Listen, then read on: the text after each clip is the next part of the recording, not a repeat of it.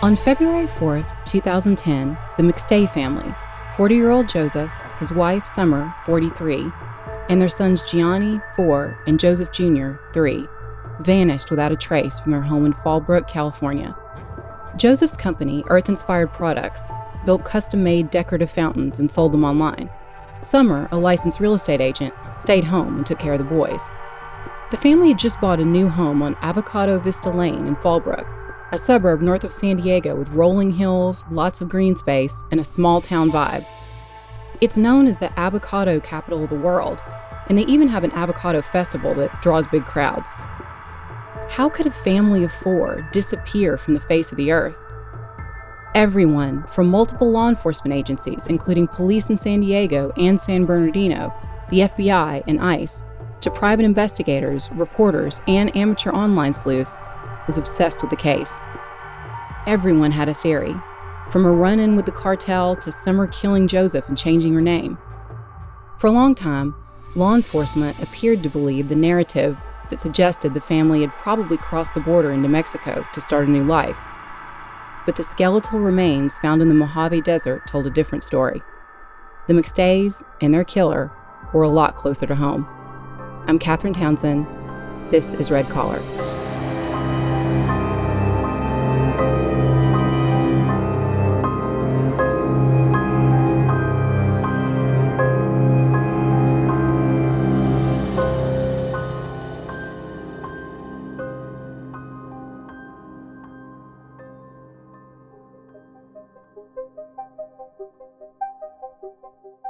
At the time they went missing, Joseph and Summer appeared to be living the American dream.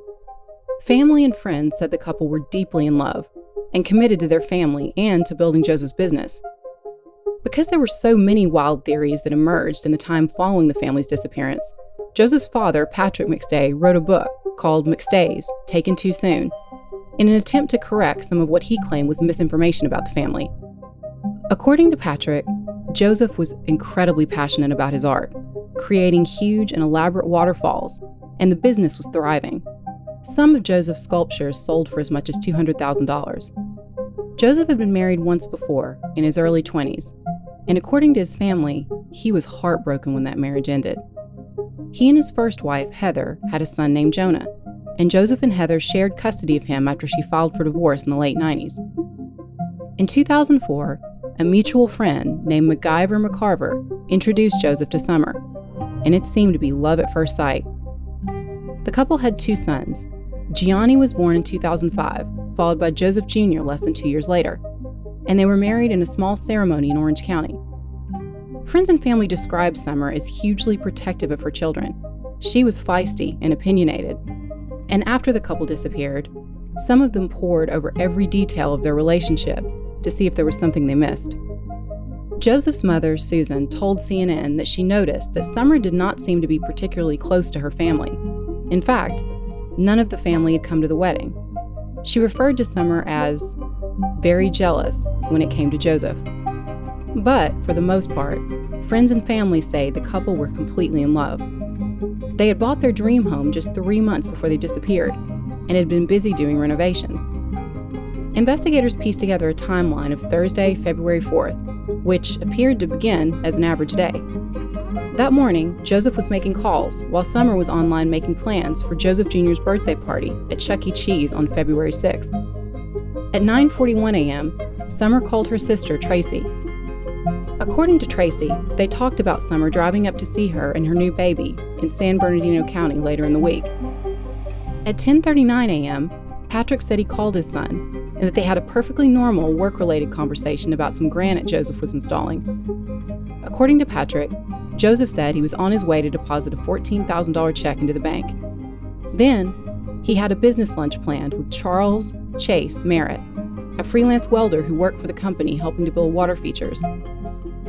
They were set to meet at the Chick-fil-A in Rancho Cucamonga at noon. The last known conversation that anyone had with Summer was at 2:11 p.m., when a homeopathic company called to let her know they could not find a medicine that she had been looking for called anger.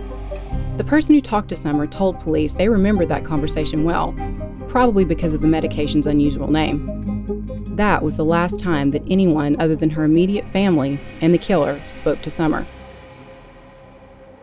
At 2:36 p.m. that afternoon, Summer's credit card was used at a Ross store in Vista, a town north of Fallbrook, reportedly to buy beach bags, infant pajamas, and a jacket. But this piece of information has proved difficult to verify. Family members who've looked at the receipt, which totaled $66, reportedly said they did not believe the name looked like either Joseph or Summer's signature. There was also no surveillance video, so police couldn't confirm who actually made the transaction. The computer at home was used to search children's toys on Craigslist at 4:25. Then, there was a missed call made from Summer's phone to Joseph's phone, and then a text sent from Summer's phone to Joseph's phone at 5:05, but the text was not received until 5:47. Joseph's father thinks this time lapse happened because Joseph's phone was turned off. Police say that Joseph's phone pinged in Fallbrook, near his house, during this time. Patrick, who detailed the timeline of that afternoon in his book, wrote that he called Joseph, whom he spoke to almost every day, several times after their initial call that morning, but got no reply. At 7:47 p.m., a neighbor's video surveillance captured the family's SUV leaving the home, but the camera was angled downward, so only the sides and the back of the vehicle were visible. It was impossible to see who was inside. On February 9th, Joseph's business partner, Daniel Kavanaugh, reached out to Patrick to let him know that he had not heard from Joseph. On February 10th, one of Joseph's other colleagues reached out to the San Diego Sheriff's Department to request a welfare check on the family. A deputy came to the house but got no answer at the door. And, since they saw, according to the responding officer's report, quote, no signs of foul play, end quote, they left. Joseph's younger brother Michael came by the house and met Chase there. Patrick wrote in his book that Chase showed Michael a bag of dog food in the shed that had been torn open for their two dogs, a German Shepherd named Bear and the new puppy, Digger. Now, the fact that the food was out and the water had been left partially on so the dogs' water bowls would continue to refill made Chase believe, he told Michael, that the family had left on a last-minute trip. On February 15th, Michael came back to the house with Chase. This time, he crawled through an unlocked window. There was still no sign of his brother, sister-in-law, and nephews. But what he did find inside the house was disturbing. Eggs had been left to rot on the counter. Popcorn was scattered on the sofa. It looked like someone had been making breakfast and had to leave in a hurry. Police were called again. This time, the deputy who came to the house immediately recognized that something was wrong. The case was turned over to the Homicide Division.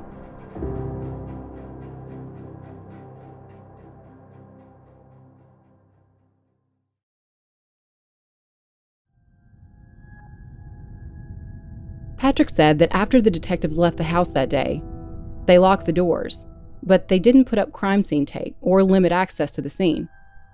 4 days later, investigators came back to the home with search warrants, but in that time, several people could, and did, access the house. Joseph's mother, Susan Blake, told CNN that she asked the San Diego Sheriff's Department for permission to enter the home, and they gave it to her. Desperate to find any clue that could help the family, she and her son Michael entered the house. She was allowed to clean the kitchen, and Michael told CNN that he was allowed by police to take items including his brother's computer and SD card, which he downloaded information from and put back before police issued the warrant. Patrick McStay was devastated by this development. He thought that vital evidence could have been destroyed. On February 15th, police also issued a BOLO, be on the lookout, alert for the McStay family in their truck, a white Isuzu Trooper. Within a few hours, they got a hit. The vehicle had been impounded from a parking lot at a shopping center in San Isidro, just north of the Mexican border, at around 11 p.m. on February 8th. The Isuzu was parked there between 5 and 5:30 on that day and towed after several hours, according to authorities. This led investigators to wonder, could the family have parked their car there and gone over the border?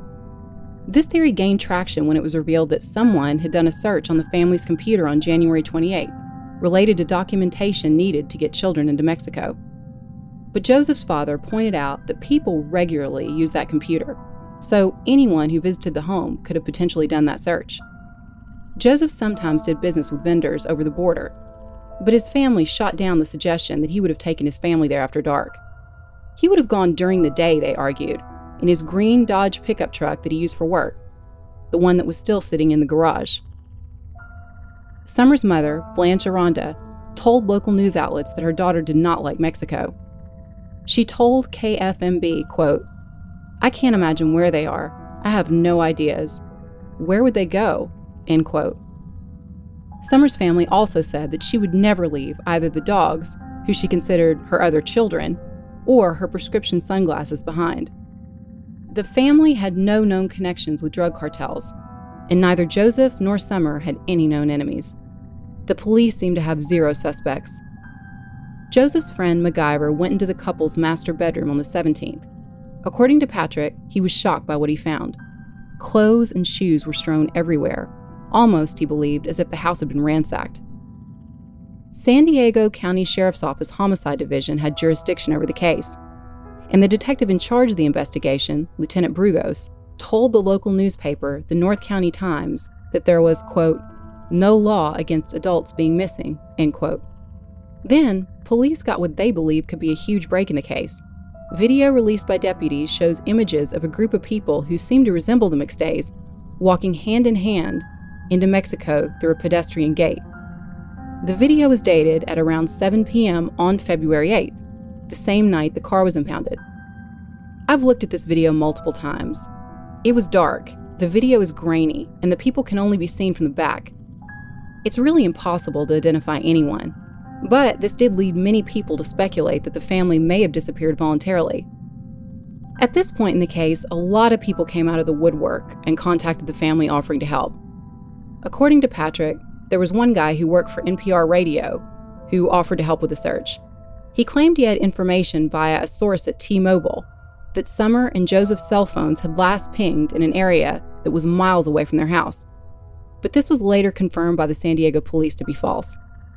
Another investigator convinced Michael that he had found his brother, sister-in-law, and nephews in Costa Rica and was working with E! Network to show the family live on air. Tragically, this also turned out to be a fraud. Yet another person wrote an entire book laying out a theory that the family had moved to South America. He wrote, quote, "I followed every verified sighting of the family, from Merida, Mexico to Tamarindo, Costa Rica. It seemed that I was always just one step behind finding the family. I explored all the possible theories. Summer killed Joey, Joey left Summer. The four of them were on the run somewhere in South America," end quote. Chase Merritt also talked to the media about the problems he said he saw in Joseph and Summer's marriage. Joseph had been battling a mysterious illness at the time he disappeared, which according to his family caused multiple symptoms including vertigo. Chase suggested that Summer could have been poisoning Joseph.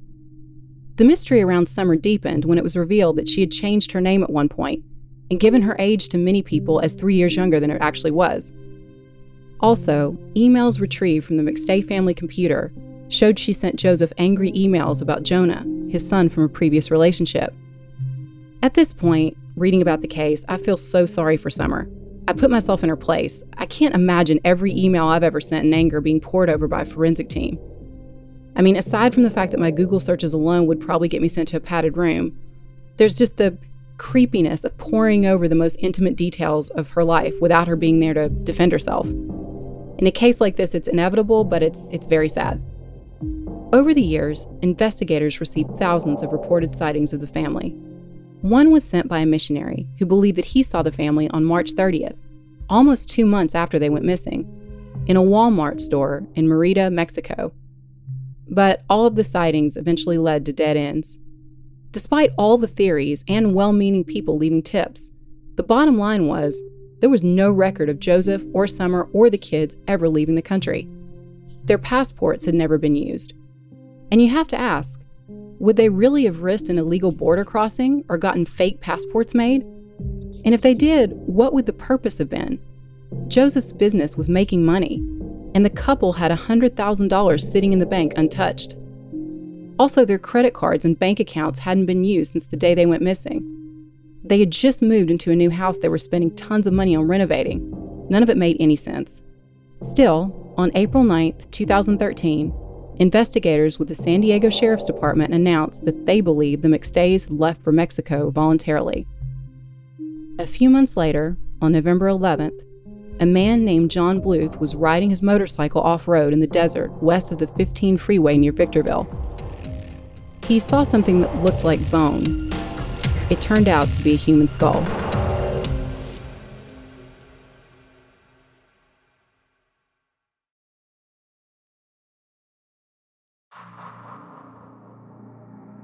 In November 2013, months after San Diego police had said they believed the McStays left town voluntarily, an off-road motorcyclist called 911 to report finding what he believed to be a human bone. How can I help you? Hi, I'm out here on a motorcycle out behind the dump, and it kind of looks like a human skull. After that, the remote patch of sand quickly became a crime scene. A few days later, San Bernardino County Sheriff Coroner's officials announced that the 4 bodies had been found. DNA testing revealed that this was Joseph, Summer, Joey Jr., and Gianni McStay. Detectives found some other things in the shallow grave as well: a 3-pound rusty sledgehammer, a child's pants, and a diaper. After the discovery of skeletal remains, the McStays' mysterious disappearance was now officially a murder investigation. The San Bernardino Sheriff's Department took over the case. Investigators believed that the killer had bludgeoned the family to death using the rusty sledgehammer. Forensic testing revealed that every member of the family had been hit multiple times. They had suffered multiple bone fractures to the head, extremities, and torso, according to the San Bernardino Sun. This whole time, they had been buried in the desert.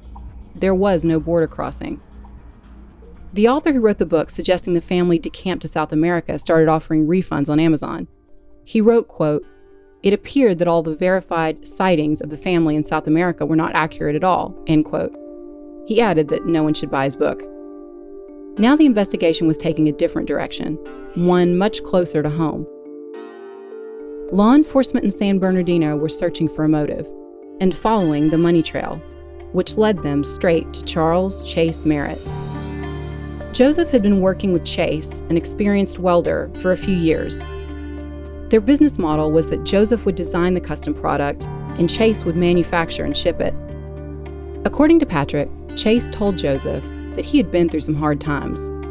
As a good-hearted and generous person who cared about others, this made Joseph want to help Chase. Chase lived with his common-law wife and 5 children. Joseph helped them all out financially. But the truth was that Chase had a felony criminal record and had been to prison. According to court records, Chase was convicted in 2001 of felony burglary. He admitted to stealing $32,000 worth of welding and drilling equipment from San Gabriel Valley Ornamental Ironworks in Monrovia, California.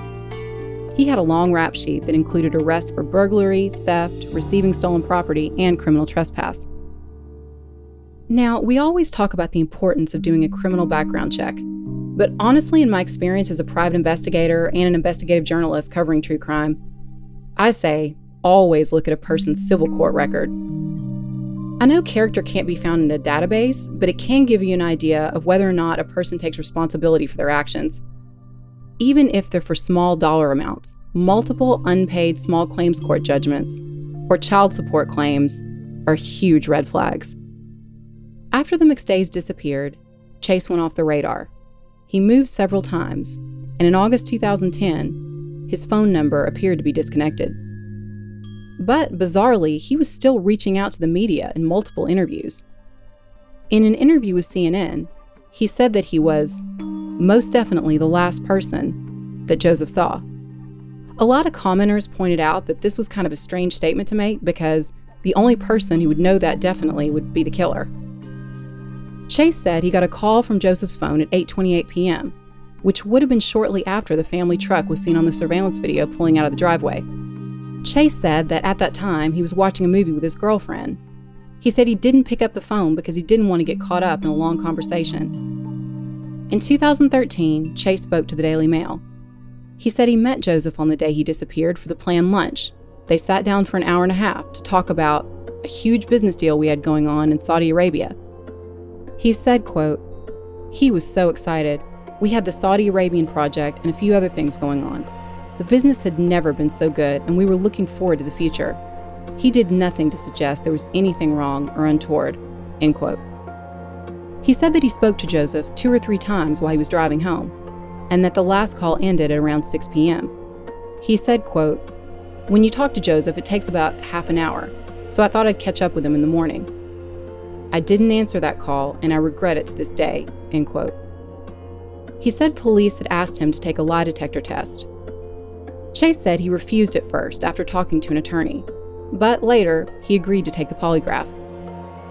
He said that the detectives told him after the test that there were a couple of inconsistencies. He said, quote, "That was just them trying to trick me into saying something. I didn't hear any more about it after that," end quote. In fact, Chase doubled down on his theory that Summer could have had something to do with Joseph's death. He said he planned to write a tell-all memoir about the problems in the couple's relationship called Afraid of the Light. He claimed that at the time of the family's disappearance, Joseph was afraid of Summer and had told Chase he should stop eating food his wife made for him at home. Sadly, according to Patrick McStay's book, he and his family had issues during this time. It's not uncommon for families to get into conflict after a murder. It's a life-shattering event that has tragic consequences that can go on for years or even decades. Patrick said he got into conflicts with everyone: his former wife, Sharon, his son, Michael, and the San Diego Sheriff's Department. After becoming frustrated with the police investigation, Patrick decided to do his own detective work from his home in Texas. He enlisted the help of a private investigator, and since he had previously been part owner of Joseph's business, began going through thousands of emails from his son's computer. Over the years, he shared information with law enforcement, but he believed the police only seemed to be interested in information that supported their theory that the family had gone to Mexico. For example, Patrick passed on one of Summer's emails related to Rosetta Stone language software, and Lieutenant Dougal released the email to a local news station. The case made national headlines. It was the subject of an investigation Discovery show Disappeared, Vanished with Beth Holloway, America's Most Wanted, and many others. According to Patrick, the police, in his opinion, ignored evidence of fraud that could have been crucial to the case. On February 8th, he said that Joseph's email account received a message stating that the mailing address for one of his credit cards had been changed. As they built their case, the prosecution alleged that the motive was money. But still, Joseph's father seemed confused about why Chase would kill the one person who helped him so much. Patrick McStay told local news station CBS 8, quote, "What does Chase have to gain with Joey gone? Chase isn't going to get the company," end quote. But red-collar cases aren't about killing someone to gain something. Often they're about trying not to lose everything. It's a very different mindset, and understanding the underlying desperation that drives these personality types, right under their nice, calm exterior, is crucial to catching them. Chase also told the media that he had nothing to gain from Joseph's death, and said he and Joseph had a great working relationship. But the company QuickBooks accounting records told a different story. Prosecutors presented evidence at trial that suggested right after the family disappeared, Chase created a new vendor in the software program and named it Charles Merritt. Then, he started writing multiple checks from the business account to himself and cashing them, starting on February 5th, 2010. The checks were backdated to February 4th, according to investigators, and Chase told them that Joseph had handed them to him during their meeting. On one day, he allegedly wrote 5 checks to himself totaling $15,358. Then, between the 5th and the 8th of February, Chase wrote checks totaling $21,858. A San Bernardino County Sheriff's detective testified that on February 9, 2010, someone called the QuickBooks customer service department from Chase's cell phone, saying they were Joseph McStay, and asking that the entire account be deleted. In his book, Patrick asks why the San Diego police did not bring outside agencies to examine the banking records sooner. This is why red-collar experts say that in these type of cases, when fraud is suspected, it is so crucial to bring in fraud experts and make them a part of the murder investigation from the beginning. I don't like to Monday morning quarterback the police department, but I do ask myself, what if, after realizing they may be dealing with potential identity theft, they treated the murder case like a fraud case and put more emphasis on following the money from the beginning? They may have identified Chase as a suspect much sooner. In November 2014, over a year after the bodies were found, Chase was arrested and charged with the McStay family murders. Police called the murders cold and callous, but there was no comment on a motive. Michael McStay said at a press conference, quote, "Joseph was a great brother, a great father. He would have done anything to protect those boys in summer. He tried to help Chase and provide work for this guy, and this is how he was repaid," end quote. But Chase's trial would be delayed by numerous self-generated dramas. First, he demanded a speedy trial because he said he had congestive heart failure and would not live more than 4 months. Then, he insisted on representing himself, but of course had conflicts with all of his lawyers, going through 5 in total. The trial finally began in 2019 and was streamed live on the website Law and Crime. San Bernardino County Deputy District Attorney Britt Imes called the killings senseless. And prosecutors acknowledged that their case was built on circumstantial evidence. For instance, they couldn't tell exactly where and when the family had been killed. Imes told jurors during his closing arguments, quote, "You can have a murder case without answering those questions. Something happened in that house. What exactly happened in that house? Only one person knows, the killer," end quote. Whatever happened, the horrors that the McStay family endured that day were unimaginable. And when prosecutors laid out the evidence of what they believed had occurred, things got even worse. All 4 family members died from blunt force trauma, probably inflicted by the sledgehammer. Police investigators testified that the evidence showed Joseph suffered a broken leg, broken rib, and at least 4 blows to his head. The killer wrapped an electrical cord around Joseph's neck and wrapped his body in what they thought may be a futon cover, according to the San Diego Union-Tribune, but the material had deteriorated too much to be sure. Summer suffered multiple facial and skull wounds. Gianni was struck in the head at least 7 times. FBI Special Agent Kevin Bowles testified that Chase's cell phone was used near the area where the bodies were ultimately found.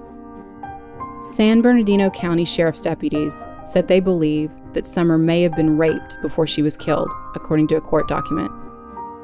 It read, quote, "Investigators believe Summer was raped at the time, as her pants were in the grave near her head, and her panties were in the pants, as if they were pulled off together," end quote. Also, according to the San Bernardino Sun, investigators found evidence to suggest that Summer's bra may have been cut off. Prosecutors presented the evidence of financial fraud. They also presented more physical evidence. Chase told investigators he had never driven the Isuzu, but his DNA was later found on the abandoned vehicle's steering wheel and gear shift, authorities testified. There was the security camera video from a neighbor, which a prosecution witness was able to use 3D animation on to show that, in their opinion, the truck on the video was Chase's. FBI Special Agent Bowles testified that on February 6, 2010, 2 days after the McStay family went missing, 5 calls made by Chase pinged to a cell phone tower in Victorville, near the graves where the family's remains were found in November 2013. In January 2020, Chase was found guilty of the quadruple murders and sentenced to death. Chase's defense attorney told reporters outside the courthouse that the decision was a miscarriage of justice and he believes Chase is innocent. Chase never got to publish his tell-all about the McStay's relationship. He was arrested shortly before it was due to be published. Susan Blake spoke out in the courtroom. She called Chase a despicable, evil monster. She said, quote, "How could you beat 2 precious little babies? How scared were they, Chase? Crying for mommy and daddy? Chase, you are a low-life baby killer," end quote. Thinking about what might have happened to the McStays has kept me up on a lot of long nights. I can't imagine the horror that the family must have suffered. During the trial, evidence emerged that Joseph and Chase's relationship had been deteriorating. Joseph was unhappy with the quality of Chase's work, and also Chase owed Joseph a lot of money. So I think that at lunch, Joseph confronted Chase about the theft. Then, I think that Chase hit him over the head with what he had in his car. Whatever happened, with Joseph dead, Chase would have known that Summer, who he slandered in so many media interviews, would never have accepted him taking control of the business. She would have fought for answers. So, in order to get the money out of the accounts, he had to make the whole family disappear. We may never know what really happened in that house. but we do know that a sledgehammer takes a lot of time to kill. Did the parents see their children die? Were the children watching terrified as their parents were murdered in front of them? That missed call that was made from Joseph's cell phone at 8:28 that night also troubles me. According to law enforcement, it pinged from the cell tower closest to Joseph's home in Fallbrook. So if it was Chase calling from Joseph's phone to help establish an alibi, then it seems that he could not have been, as he claimed, at home watching a movie with his girlfriend. But in the end, what I'm left with this case is, what a waste of human life, literally for nothing. The money that Chase stole, he lost almost immediately by gambling it away. By June 2010, the business that Joseph had loved so much and run so successfully was falling apart, and the company accounts were frozen.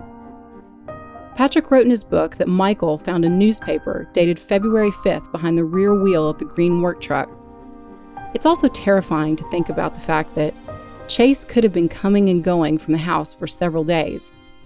So, he killed a family of 4, probably one, by bludgeoning them over the head with a sledgehammer, buried them in a shallow grave, and then went back to their house to make sure the dogs had plenty of food and water.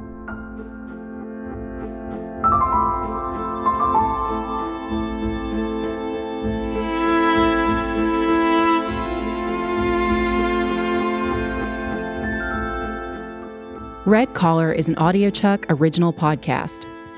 Research and writing by me, Catherine Townsend, with production assistance from Melissa Gostola and Resonate Recordings. You can find all of our source material for this episode on our website, redcollarpodcast.com. So what do you think, Chuck? Do you approve?